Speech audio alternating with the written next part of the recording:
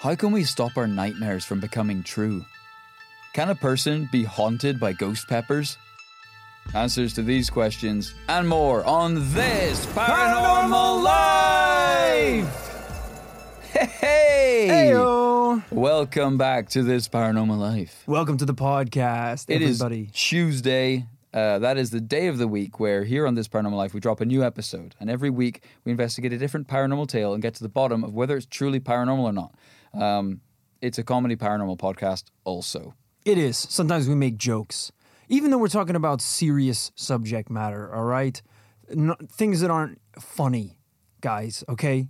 So like a ghost scaring someone so badly that they shit themselves. Right. You think that's funny? Right. You think that's something to laugh about? That's a traumatic experience. We have to know, like... Or like a werewolf jumping out of a bush and making a grown man shit himself. Right. Incidents like that are no laughing matter. The chupacabra attacking a man, biting him on the testes, sending him to the emergency room. Where he...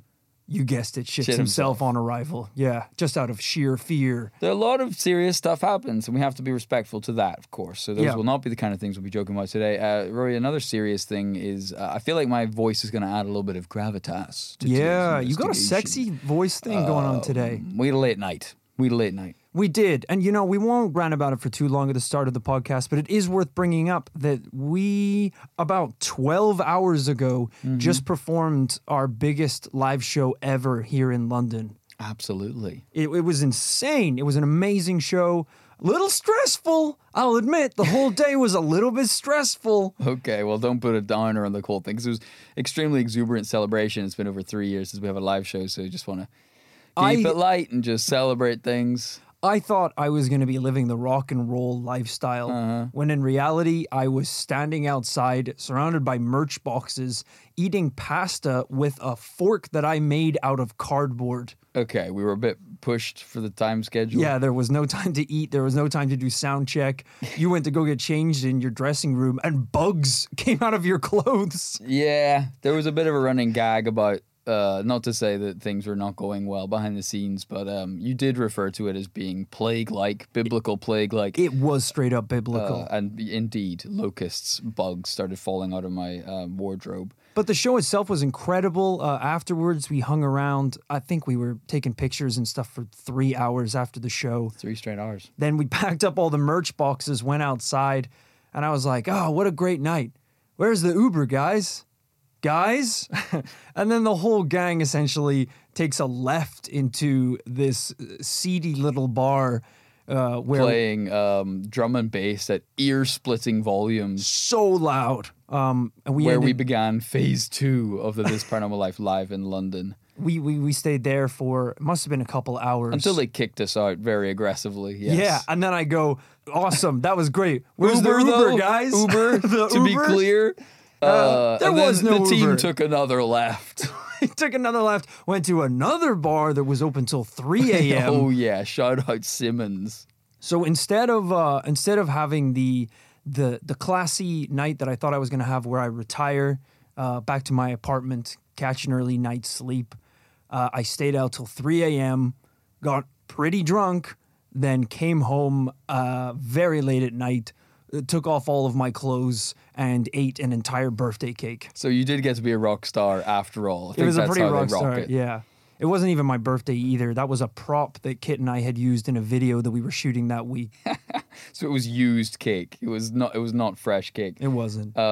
It was a fantastic show. Just really beautiful and amazing to do that after so long, after COVID, after lockdown, after 3 years since our last live show, and we really can't wait to do it again and in different geographic locations. It was amazing. And it was so cool to meet people in person who listened to the podcast. Because, it's all types of people. It was dads. It was children. It was boyfriends and girlfriends. It was... Babies? No babies. Okay. I hope not. My God, that would be worrying if there was a baby in there. It was fantastic. But if you want to hear more about our ongoing tour, which we are in the middle of, why not check out patreon.com. The after party episodes are coming out every week, and we've kind of been discussing it a lot over there. On the main episode, right here, right now, it's time to get into today's investigation. Let's go! Rory, on today's episode, we have the pleasure of revisiting the year 2002. What were you up to at that point in time? I think I'd recently discovered masturbation, so Okay. I had my I hands full, regret brother. asking. Jesus, man. I don't know, 2002. What were we in 2002? I think I was like 11 or 12 years old. Politically, going through some turmoil. As a collective Western society, we were in the aftermath of 9/11. Sure. Personally, discovering my own body. Otherwise, probably playing football outside and playing video games inside. Yeah. In 2003, I remember vividly because I was pitching in Poland for Ireland's national Little League baseball team. That's actually pretty cool. That's that's one benchmark I can remember from my childhood. That's pretty awesome until your career was ruined by the Dublin Gorilla Man incident. And that I could never play again. He lost his nerve that day on the pitch. That might have been what we were getting up to in 2002, but it wasn't the case for the protagonist of today's story. Troy, as we're going to call him today, was up to something far cooler, a bit of urban exploration. That September, he'd made his way to Kentucky to visit the then little-known Waverly Hills Sanatorium to have a look around. Ooh. It was a dark and stormy night. It had been pouring down all day long, and he was grateful to get inside to escape it. The old building was certainly spooky, and Troy felt he would have found it unsettling even on the brightest of summer days. Troy's a maniac. This is a terrible idea. Why in the middle of a thunderstorm would you go, I'm going to go check out the old sanatorium? Right. This seems like a good time to go there. It's a movie trope, isn't it? You're out just having a walk, and then you have to shelter from the rain in a abandoned building. Yeah. He should know better. Go when it's sunny. It came as no surprise to him that it was unsettling, of course, because this structure had a long history of paranormal phenomena. But we'll get to that later. Despite the pounding downfall outside, the building was almost silent. The only sounds beside his own footsteps were occasional raindrops leaking through the battered old roof. Beautiful. He paced the long corridors, looking in as many rooms as he could. Some were firmly locked, which only added to the mystery. The building was 5 stories high, and he made his way up methodically. He passed the kitchen and cafeteria, various patient rooms, and even the morgue. Oh, wait, for a sanatorium? That's not right. There shouldn't be a morgue in a sanatorium. This is Troy talking to himself. Something ain't right about this building. He passed it all. The kitchen, the living rooms, the patient's residence, the murder hole. Oh, wait a second. Hospitals don't normally have vats filled with alien goo and experimental creatures. At the end of each long corridor, he clambered up the steep, dusty steps to reach the next level. But he was in such a hurry to get to the top that he skipped the 4th floor entirely. Now, eventually, he reached the 5th and final floor. Almost immediately opposite the stairwell was a room marked 502. His heart leapt with excitement. He'd heard all about room 502 in his research. You see, Troy wasn't just some teenager, Rory, bursting into old buildings for kicks. He's a paranormal professional, just like us. All right, it's starting to make sense why he went in the stormy conditions. Because if you're investigating the paranormal, there's a time and a place to do it. Right. As we've said, the paranormal hour, for one, approximately 3 a.m. Yeah, we did a little bit of urban exploring for the first time in our lives a few weeks ago. We did. Let me tell you, I get it, folks. I didn't before, but as soon as we went into this old abandoned mansion, it was really cool. It's really fun to just explore these creepy places. Absolutely. There's something about it that just taps into like a human instinct of curiosity that even though it is creepy, the curiosity is like overrides it. Yeah. The room in question is said to be where most of the unexplained activity occurs. He scurried across the threshold with his heart pounding. He half expected to feel a presence immediately, but as he paced around the echoey room, his heart began to sink. It wasn't any different than any of the other treatment rooms he'd been in on the floors below. He stood still, held his breath, hoping to hear disembodied footsteps or the creak of a door like other people had reported. After a while, he gave up. He quietly wandered back out of the room, crestfallen. He checked out the rest of the corridor, though, poking his head around the doors of each ward, hoping for something scary to happen. But alas, there was nothing. You're in an abandoned sanatorium. That alone should be the experience. He's a bit like a famous rock climber. His nerves are so shot from Right. exploring the paranormal over the years is he feels nothing. Yeah. He's like, oh, orbs, boring. Yeah, there's demons kind of clawing out from the walls like, go home. And he's like, I thought they'd be bigger. Yeah, he's like, the EMF reader's barely going up. Yeah. Whereas me, I live such a comfortable life. If you just pop a balloon behind me, my heart rate jumps to 200 beats per minute. You need a cup of tea It to takes calm me down again. weeks to come down off of that high. I once got given an extra chicken nugget in my 6 chicken nugget box at McDonald's, and I'm still buzzing off of that. That was 2002. Masturbation and the extra nugget. It was a big year. Well, he started walking back down the stairwell. But on his way, he remembered, hold on a second, I missed the 4th floor. So, to leave no stone unturned, he decided to give it a go. What was there to lose?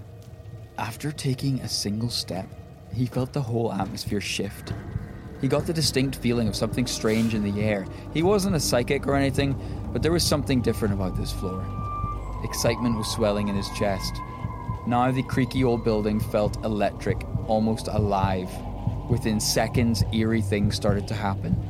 He could hear the unmistakable sound of doors slamming in the distance down the hallway. The doors were so heavy and old, he knew there was no way it was the wind. It occurred to him that he might not be alone in the building, which terrified him in a totally new and different way. What does he want? What does he want out of this? What can you possibly gain? It's the f***ing teddy bear story. My brain isn't working. It's the guy's Goldilocks. Oh, this floor is too haunted. Oh, this floor is not haunted enough. Oh no. You were about to be eaten by a bear, sir. Yeah. There is no good that you're trespassing. I'm struggling to understand what will make this man happy.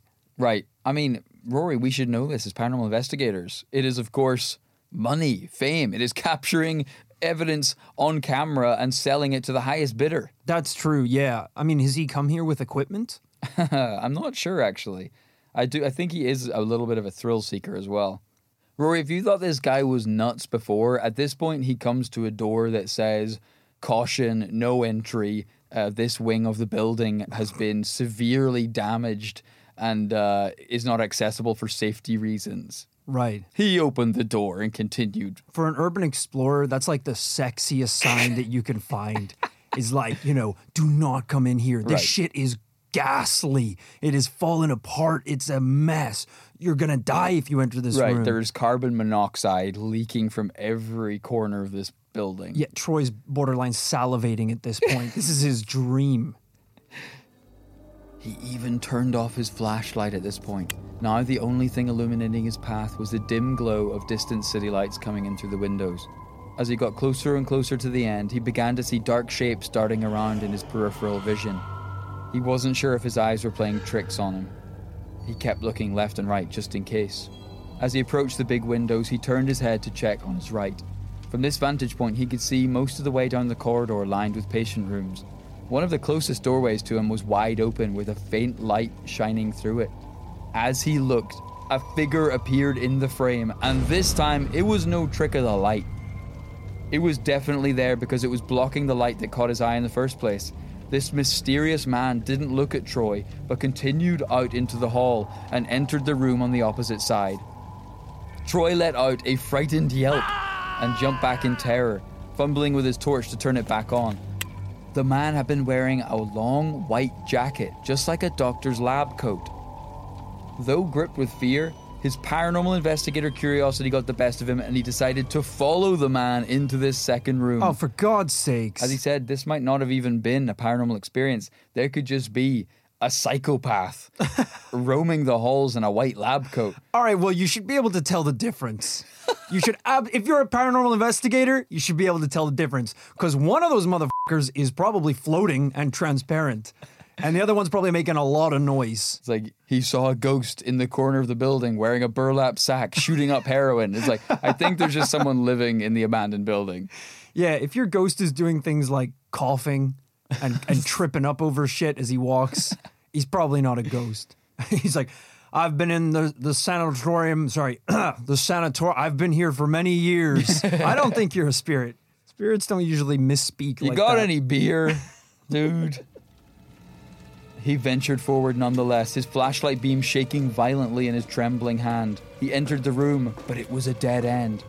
There was no way out of the small chamber, and yet it was completely empty. Whoever had just disappeared into this room moments previously had now vanished completely. Ooh. He'd always been skeptical about ghosts, but he isn't anymore. Rory, this is but one tale of a paranormal investigator's experience wandering the halls of the Waverly Hills Sanatorium. I was a little judgmental at the start, but hey, fair play to this paranormal investigator for seeing a spirit and not taking off in the other direction. I mean, Troy really followed through with the investigation. Absolutely. I mean, you go that far, I guess you got to try and do it. We don't do a lot of investigations in the real world for this very reason. If I was in this sanatorium and saw a man floating in a lab coat, I would probably throw myself down the stairs, hoping I die by the time I hit the bottom. Because I don't know what's going to happen when I'm in this building, but I just don't want to be alive anymore. Right, I would just pick up a bunch of broken glass in one of these abandoned rooms, just start eating it, just start chewing it. It's the closest thing to a suicide pill. I'm opening up that door that said, "Do not go in, there is no floor." Just dropping 3 stories. That is truly, truly terrifying. It is. Yeah, as you say, Roy, we don't have a ton of experience. The few places I've been in that have a creepy atmosphere on this level, you know, I would not have the cojones to venture this far into the building. Yeah, it's funny, you know, because we talk a little bit about urban exploring, and we did go see that allegedly haunted mansion in Northern Ireland, but I don't remember if you remember this or were a part of it when we were growing up in Northern Ireland, but do you remember when we all just lived in that abandoned house? What? I guess you weren't.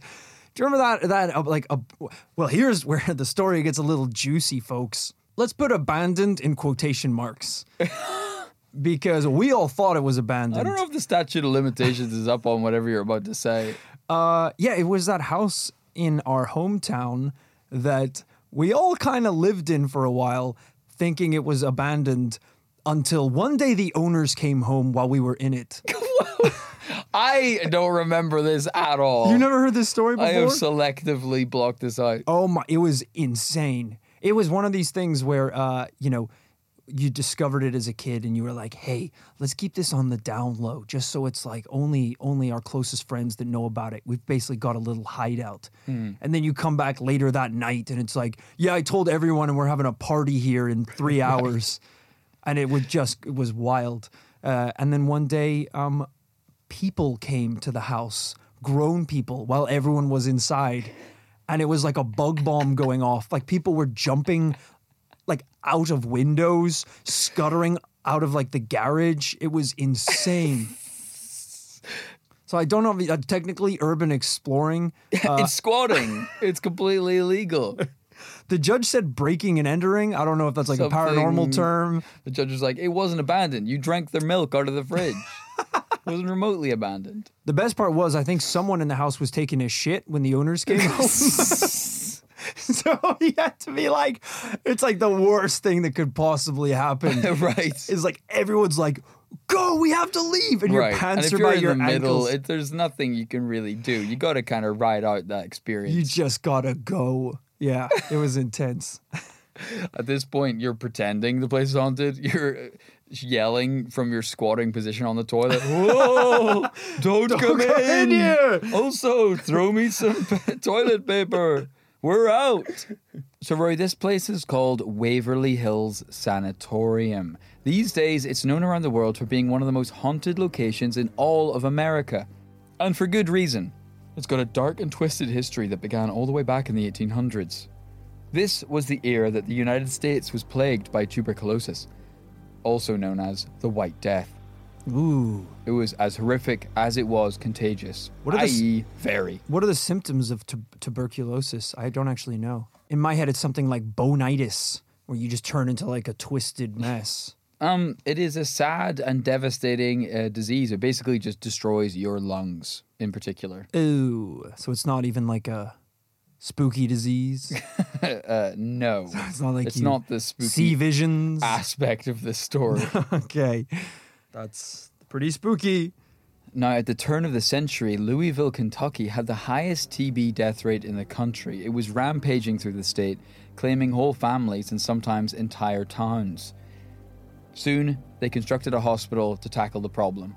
The plan was to try out some experimental cures. Oh boy. And if all else failed, they could isolate the infectious patients to try and stop the spread. Nothing good has ever happened after using the term experimental cures. Well, I feel like we've changed that now to like trials, clinical trials. Okay, you know? right. Experimental cures has a real dark history to it. well, it's like an oxymoron. It's like, well, is it a cure or is it an experiment? Yeah, that's like saying, yeah, we built this this building on the mountain so we could try out some psychomedicine. It's like, don't call it that. It's like medicine, but if it was in the X Games. Gotta think outside the box. What if we ate rats? No. You're going to love what's coming. Oh boy. The hospital was built in 1910, and in 1924, they named it Waverly Hills after the school that sat on the same site. It could accommodate more than 400 patients and was one of the country's most well-equipped hospitals of the day. Despite its fantastic facilities, the vast majority of patients that were admitted died within its walls. Okay. But they had tuberculosis. That's right. The only treatment available at the time was basically fresh air. It was believed that breathing fresh outdoor air could help clear your lungs, so patients were placed in lounge chairs out in the grounds or up on the roof, whatever the weather. It sounds like one of those things where they're like, I'm so sorry you have tuberculosis, so we recommend just getting some fresh air. It's like, oh, will that cure the disease? No, you're just going to want to enjoy what time you have left. Right. Just get some fresh air, go to the park, watch a sunset. Yeah. You're Yeah. not long for this world. Treatments include reading this list of 10 books you got to read before you die. Saying goodbye to your loved ones. Right. Yeah. So even during winter, sometimes patients would be sat on the roof of the Waverly Sanatorium, trapped under a layer of snow. Oh my God. Just open a window. There were sunrooms where patients' lungs were exposed to artificial light, thought to kill bacteria, but it had little effect. The last resort treatments of the day involved invasive surgeries that most did not recover from. A few did make miraculous recoveries, but most left the hospital in a coffin. Yikes. In fact, they literally had a chute leading out the back of the hospital where they would fire bodies into waiting train carriages. Shut up. To save the incoming patients a glimpse of their probable fate. That's a fun way to enter the afterlife via slide. By water slide, yeah. I get the idea. Yeah. For sure. It's kind of inhumane. There's also a matter of time until word gets out about the death chute. Also, can you imagine, someday the poor son of a bitch who has to put the coffins down the chute, he drops his glasses and is like, oh, just gotta reach in and grab down this 300-foot slide into a carriage. I mean, I've talked about this story on the podcast before, but I went down my own death chute once. The time I was at a play park in McDonald's.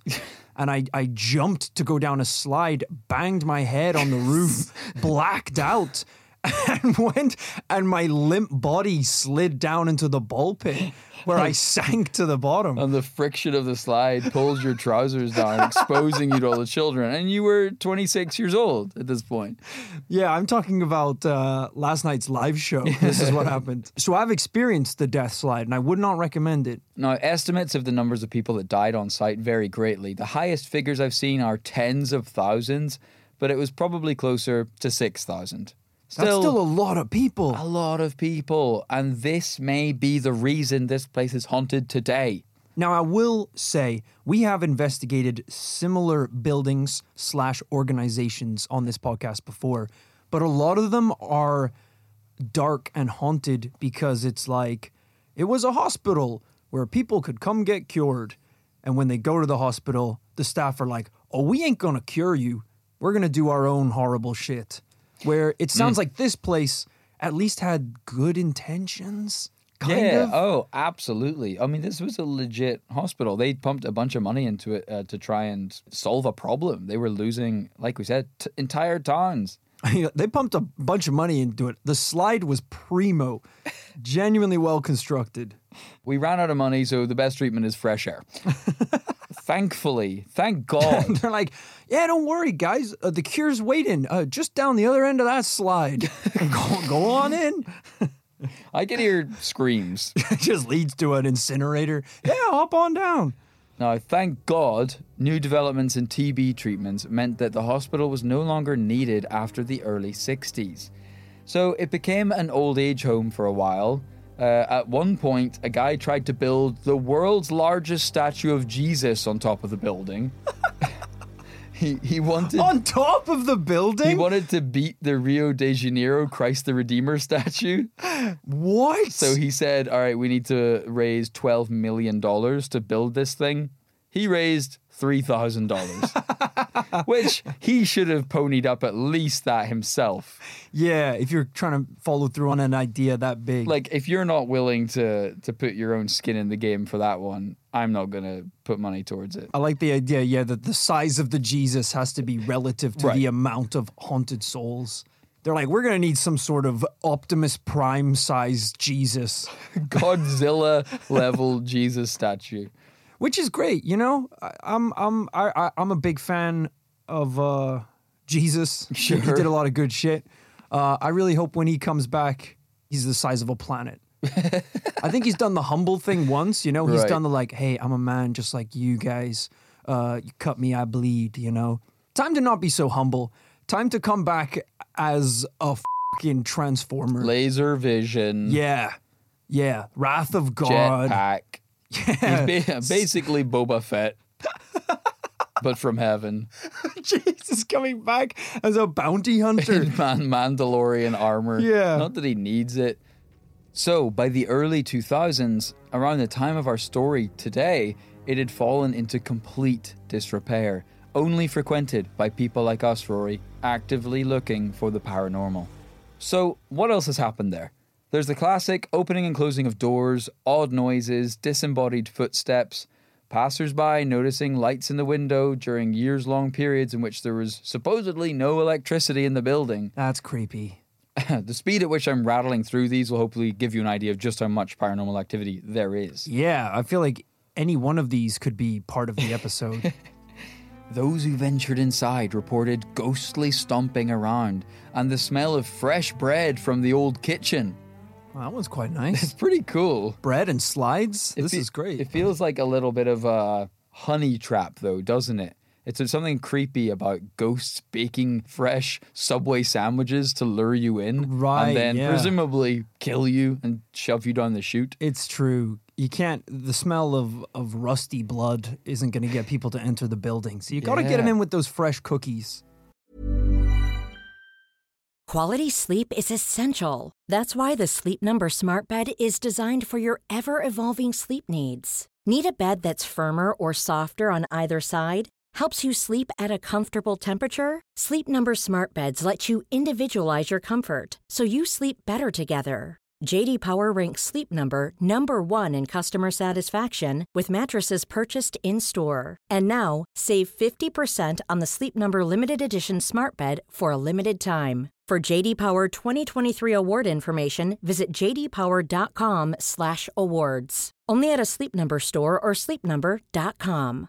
Ready to pop the question? The jewelers at BlueNile.com have got sparkle down to a science with beautiful lab-grown diamonds worthy of your most brilliant moments. Their lab-grown diamonds are independently graded and guaranteed identical to natural diamonds, and they're ready to ship to your door. Go to BlueNile.com and use promo code LISTEN to get $50 off your purchase of $500 or more. That's code LISTEN at BlueNile.com for $50 off. BlueNile.com, code LISTEN.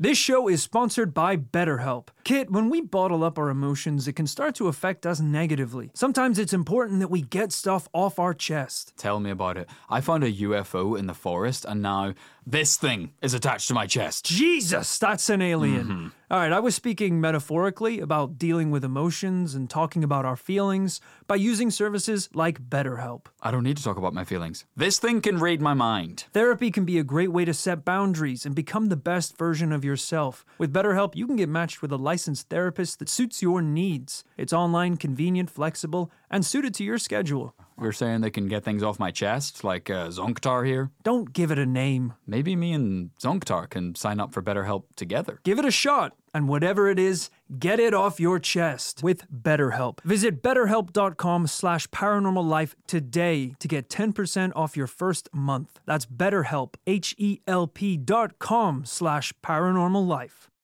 The door in the kitchen can be seen swinging as if there's a busy team of invisible staff in the middle of food service.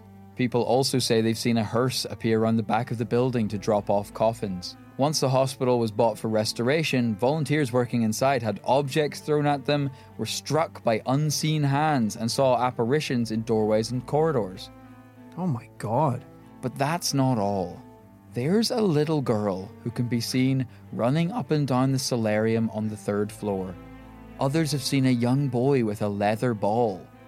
Even more chillingly, a woman with bleeding wrists cries out for help from the shady corners of the sanatorium. Cool, that's dark. The man in a white coat has been sighted on several occasions, just like Troy saw. There are a couple of entities that have been seen so many times, they actually have names. Firstly, there's Lois. Whoa! She and her sister were patients. Her sister made a full recovery, but Lois wasn't so lucky. She's been seen in the doorway of her former room, and I even have a photograph of her. Wow. It's a bit grainy, granted. All right. Oh, shit! God damn. Okay, this is a picture of a dark, creepy hallway. It's borderline black and white. And it's extremely creepy. Amongst the many rooms off to the sides of the corridors, there is just a woman who looks like she's standing there looking straight at the camera.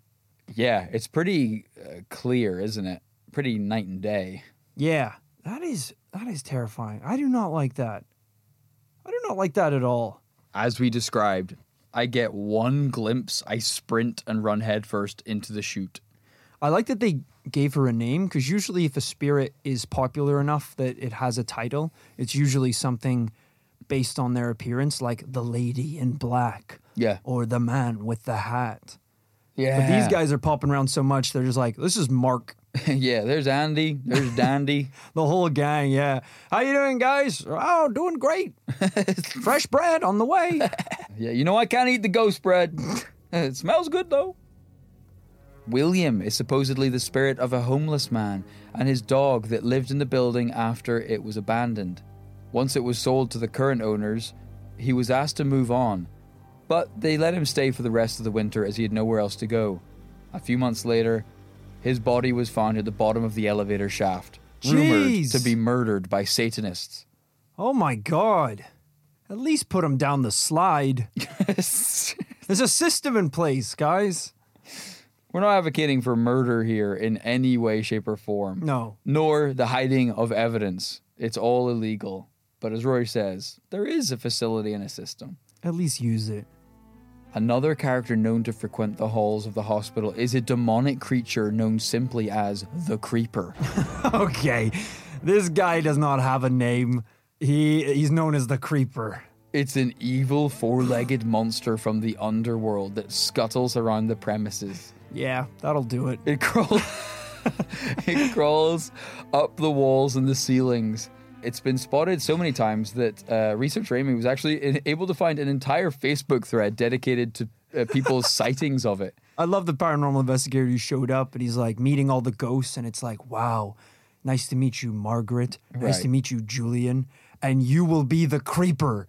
And he's like, my name's Terry. Just call me Terry. Yeah, because I like to crawl, sure, but that's like not my whole personality. I'm a good bowler. I was when I was alive. The ghosts are like, you're pretty creepy, Terry. For example, one tour guide working at the hospital said The first time I encountered the creeper, I was coming out of a doorway. I was with a tour group about to take a break on the rooftop. We just finished a walkthrough of room 502, so I went through it again, just checking for stragglers. I didn't find anyone, so I stepped back through the doorway. I looked down and stopped, realizing there was an object the size of a lawn trash bag right at my feet.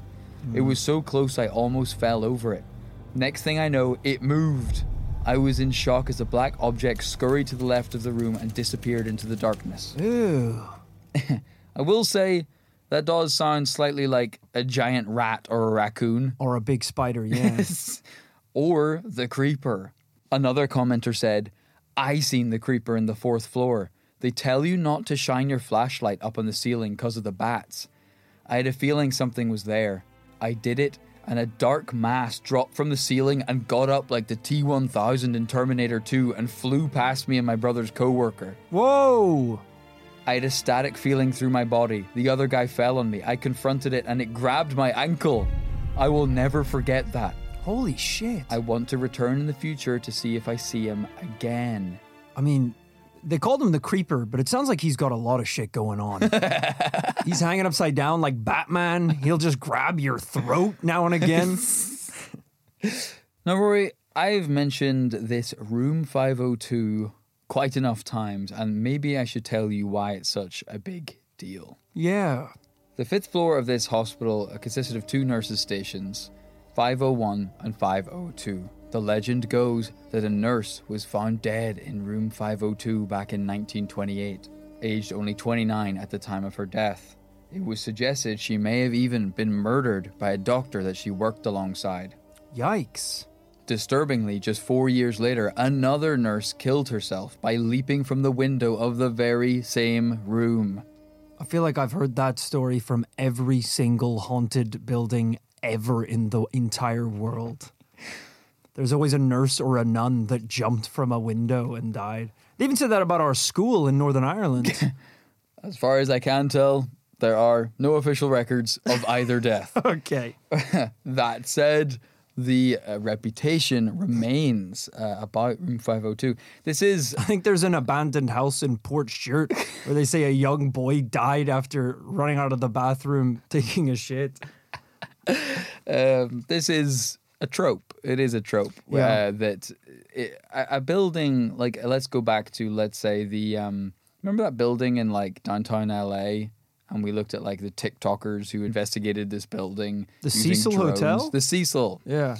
You know, look at that place, look at this place, look at any abandoned building or haunted building we've covered before.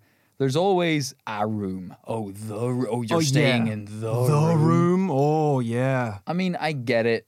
Very often there'll be one bad thing. You know, like serial killers have stayed in certain rooms of, let's say, the Cecil or whatever. But, Sure.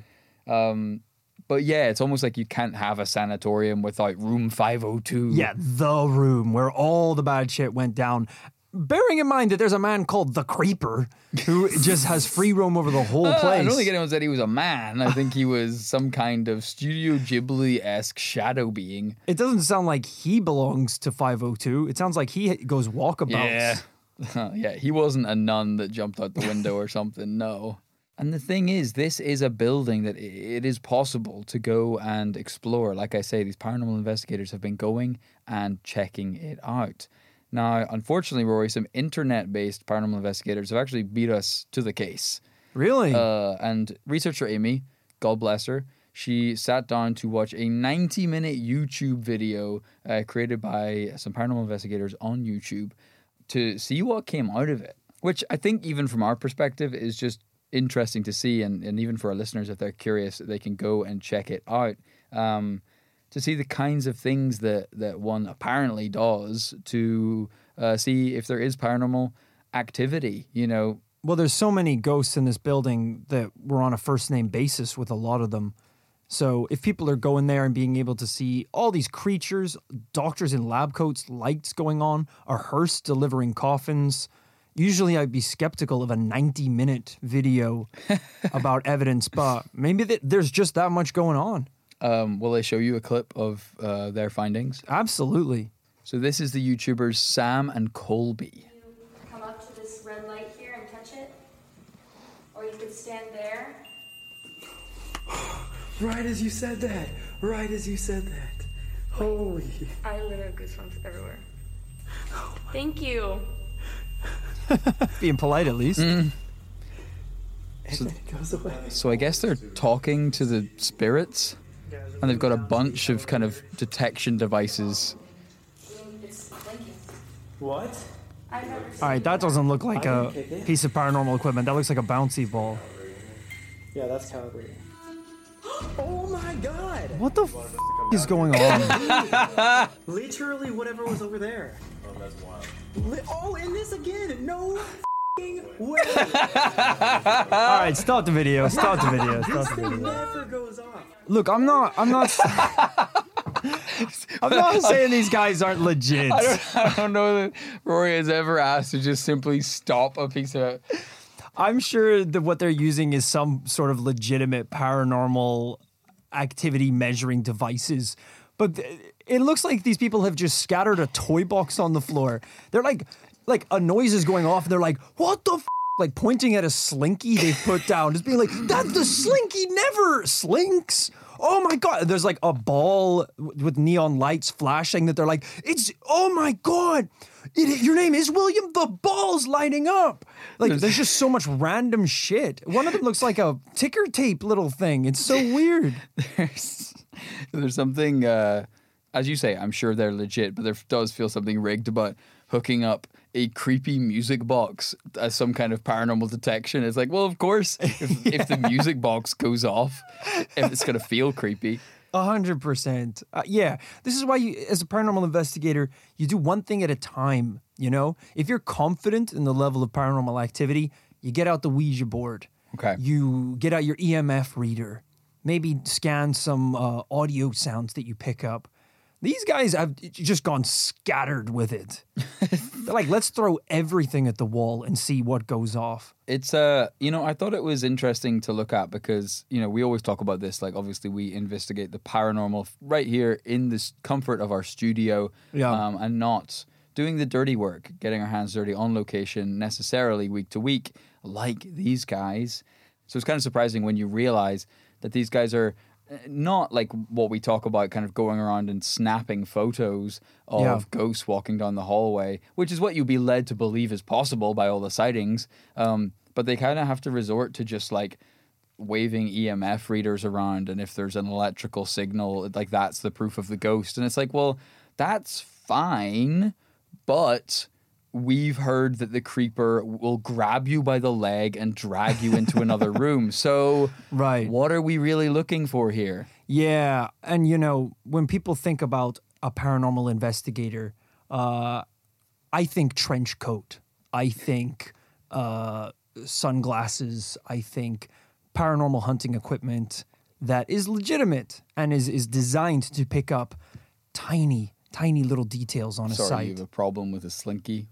I just wanted to be clear that the investigators we watched, I would say they're more investigators / YouTubers. Okay, sure. Borderline Logan, the Paul brothers. Right, they have haircuts. They have nice haircuts. Yeah. Whoa, what is that? Whoa. The thumbnails are like the like shocked faces behind buildings. So there's a bit of like extra hype thrown into this thing. Sure, there was some dramatic music alongside the slinky slinking. But this essentially brings us up to the present day, Rory. The present day in which the Waverly Hills Sanatorium is currently owned by Tina and Charlie Mattingly, who run it as a haunted attraction. So I guess if our listeners are interested, or we could go see it. So presumably they've found a way to rebuild at least a safe path through the establishment.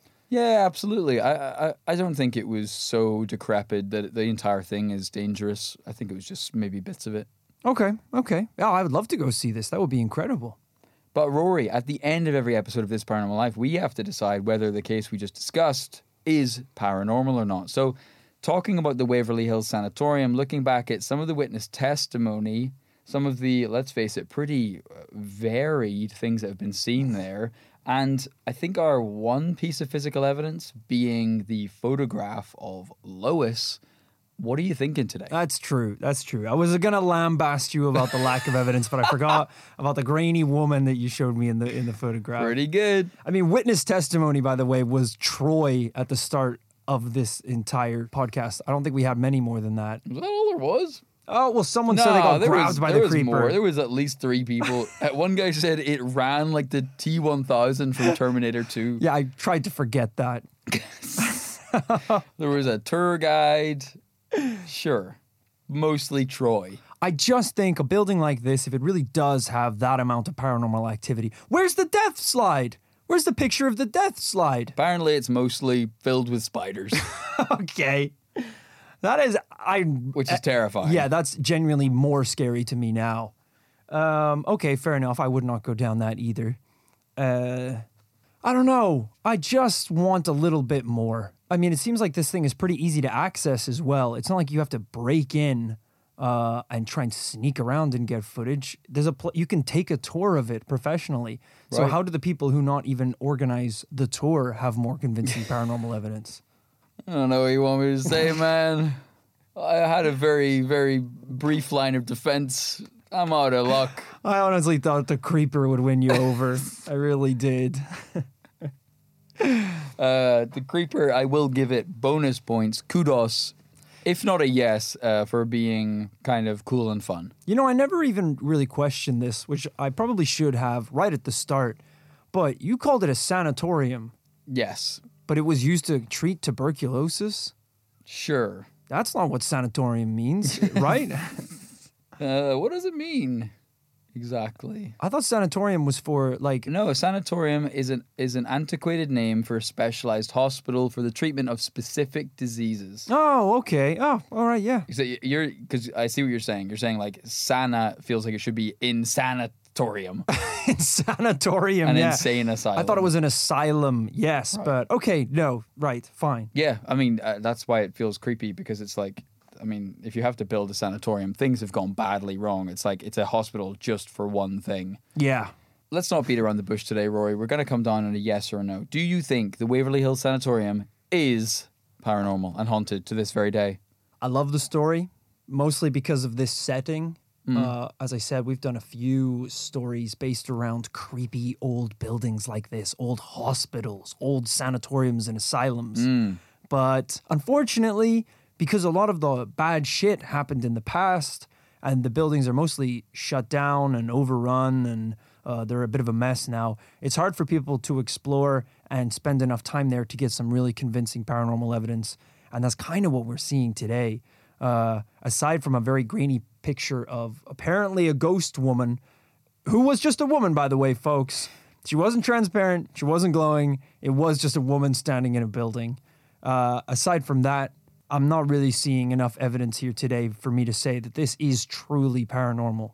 Well said, Rory. I think that is more than fair today. I think we have a double no on our hands until we are able to go to the sanatorium ourselves Yeah. in future. Guys, sorry to deliver you such a sour note of a podcast. Yikes. A double no. I hope it was still worth listening to. Maybe you've enjoyed learning about the Waverly Hills Sanatorium. Maybe you're in the area. You can go check it out yourself. If you have your own thoughts or experiences about it, why not let us know? You know, the usual places, thisparanormallifepodcast at gmail.com. Write to us on Twitter at thisparalife and so on. I really like the idea of the death slide. I feel like we could implement that in the paranormal commune. And we don't have an issue. We don't have that many bodies. We don't have any bodies. We don't have any bodies. We've got a healthy population. Yeah. But obviously some people drank some contaminated water recently, Well, and we do have the antidote. did they honestly? You just have to go down the antidote slide. Right. Yeah. And at the end of that, you're going to be just fine. Get some fresh air before you do and watch a sunset and then go down the antidote slide. Like I say, I hope you enjoyed this week's investigation. If you cannot wait until Tuesday for another brand new episode of This Paranormal Life, did you know that there's a different type of slide you can take? Ooh. It's called the Patreon slide. Right. It's bolted shut, but you just slide a crisp $5 note into the vending machine at the top of the slide. It opens up, And at the bottom isn't a miserable train full of bodies. Like the antidote slide. Whoa! It is, in fact, a beautifully cushioned landing full of hundreds of bonus episodes, after parties, and bonus content. It's like that f***ed up boat they take in Willy Wonka's chocolate factory, where it's like, the rowers keep rowing, and like content is being beamed into your eyes with like a rainbow pattern. You come out the other side just a different person because you've been bombarded by so much grade A quality paranormal content. That's it. This Paranormal Life normally only comes out every week. So, you know, you got to wait to get your fix, but at least you think you do. But if you head over to patreon.com, there is 5 more episodes a month. Whoa! Available. Too many. For download immediately. There's a bunch of other awards, including our limited edition Night of the Commune coin. Yeah. Our monthly raffle, and more. And there's even a certain tier where we'll give you a shout out right here on the podcast. That's what we're going to do right now. Wow.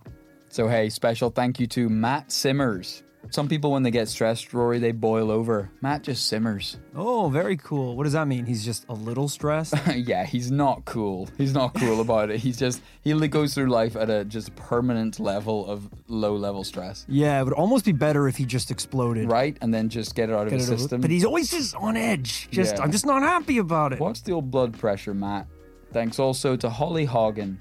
Holly Hagen banged her noggin jumping down the antidote slide, which it works out pretty well, Holly, because you don't want to be conscious when you reach the bottom of that one. All right.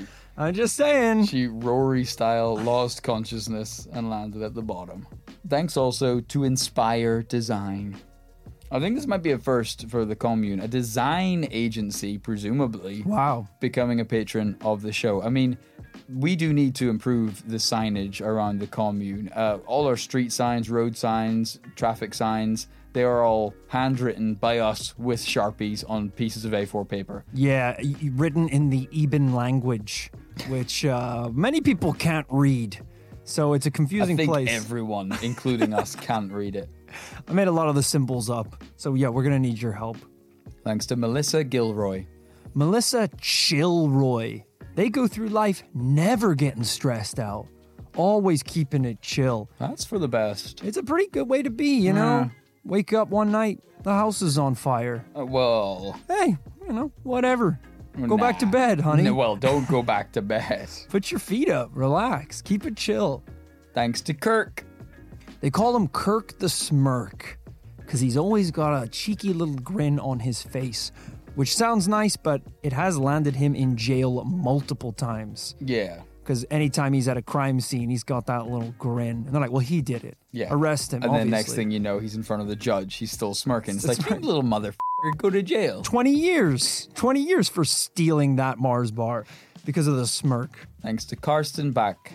Guess who's back again.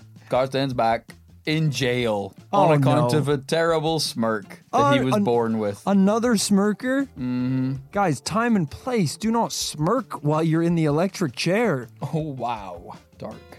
Thanks to Mika. Mika the Sika. Mika has been wandering through the desert trying to find the commune, trying to find the antidote to what ails them. This is a bit awkward, but... No, it's fine.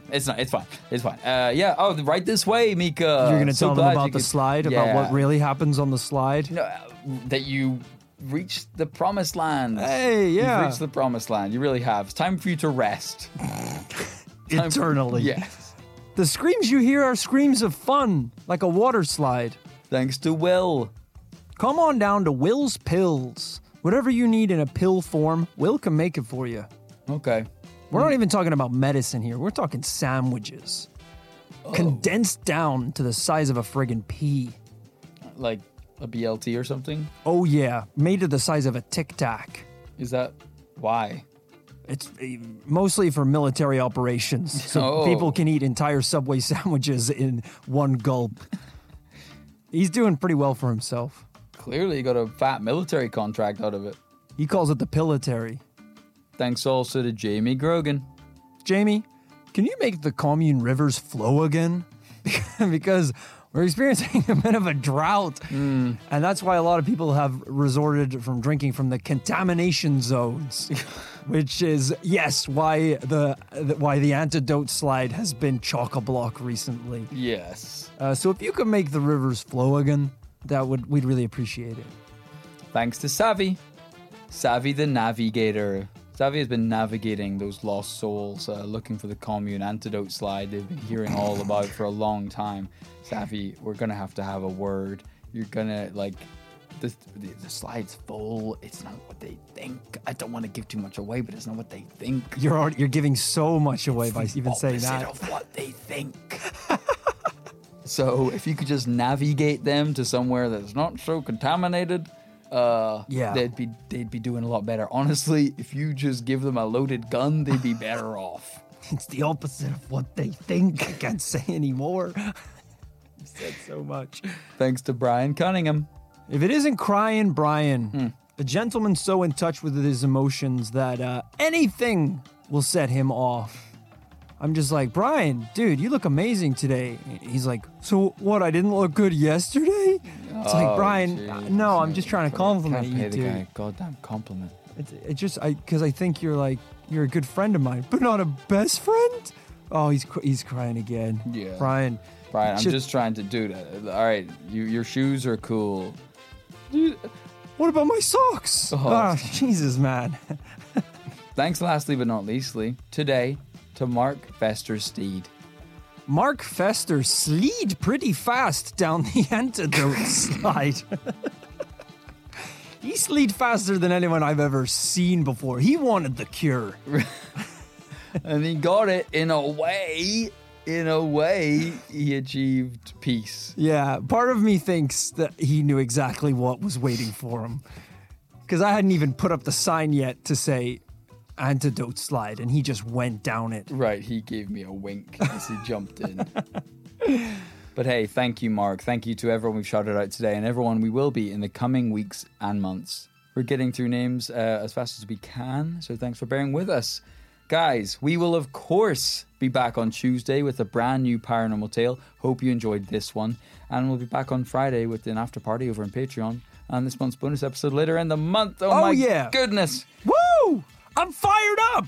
Let's just go again. Let's do another one now. What? Yeah, I don't know. Same episode? I feel like, I had a coffee before we started recording, and I've been pretty low energy this whole podcast, but I think it's kicking in now. This is terrible timing. Let's go. So what did you say about the crawler? He's like a f***ing bat or something? We gave it a double no. We could dig it up.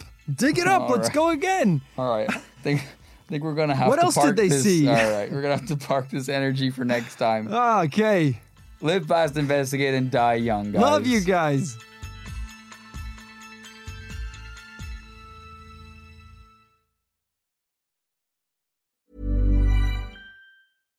Hi, I'm Daniel, founder of Pretty Litter. Cats and cat owners deserve better than any old-fashioned litter. That's why I teamed up with scientists and veterinarians to create Pretty Litter. Its innovative crystal formula has superior odor control and weighs up to 80% less than clay litter. Pretty Litter even monitors health by changing colors to help detect early signs of potential illness. It's the world's smartest kitty litter. Go to prettylitter.com and use code ACAST for 20% off your first order and a free cat toy. Terms and conditions apply. See site for details.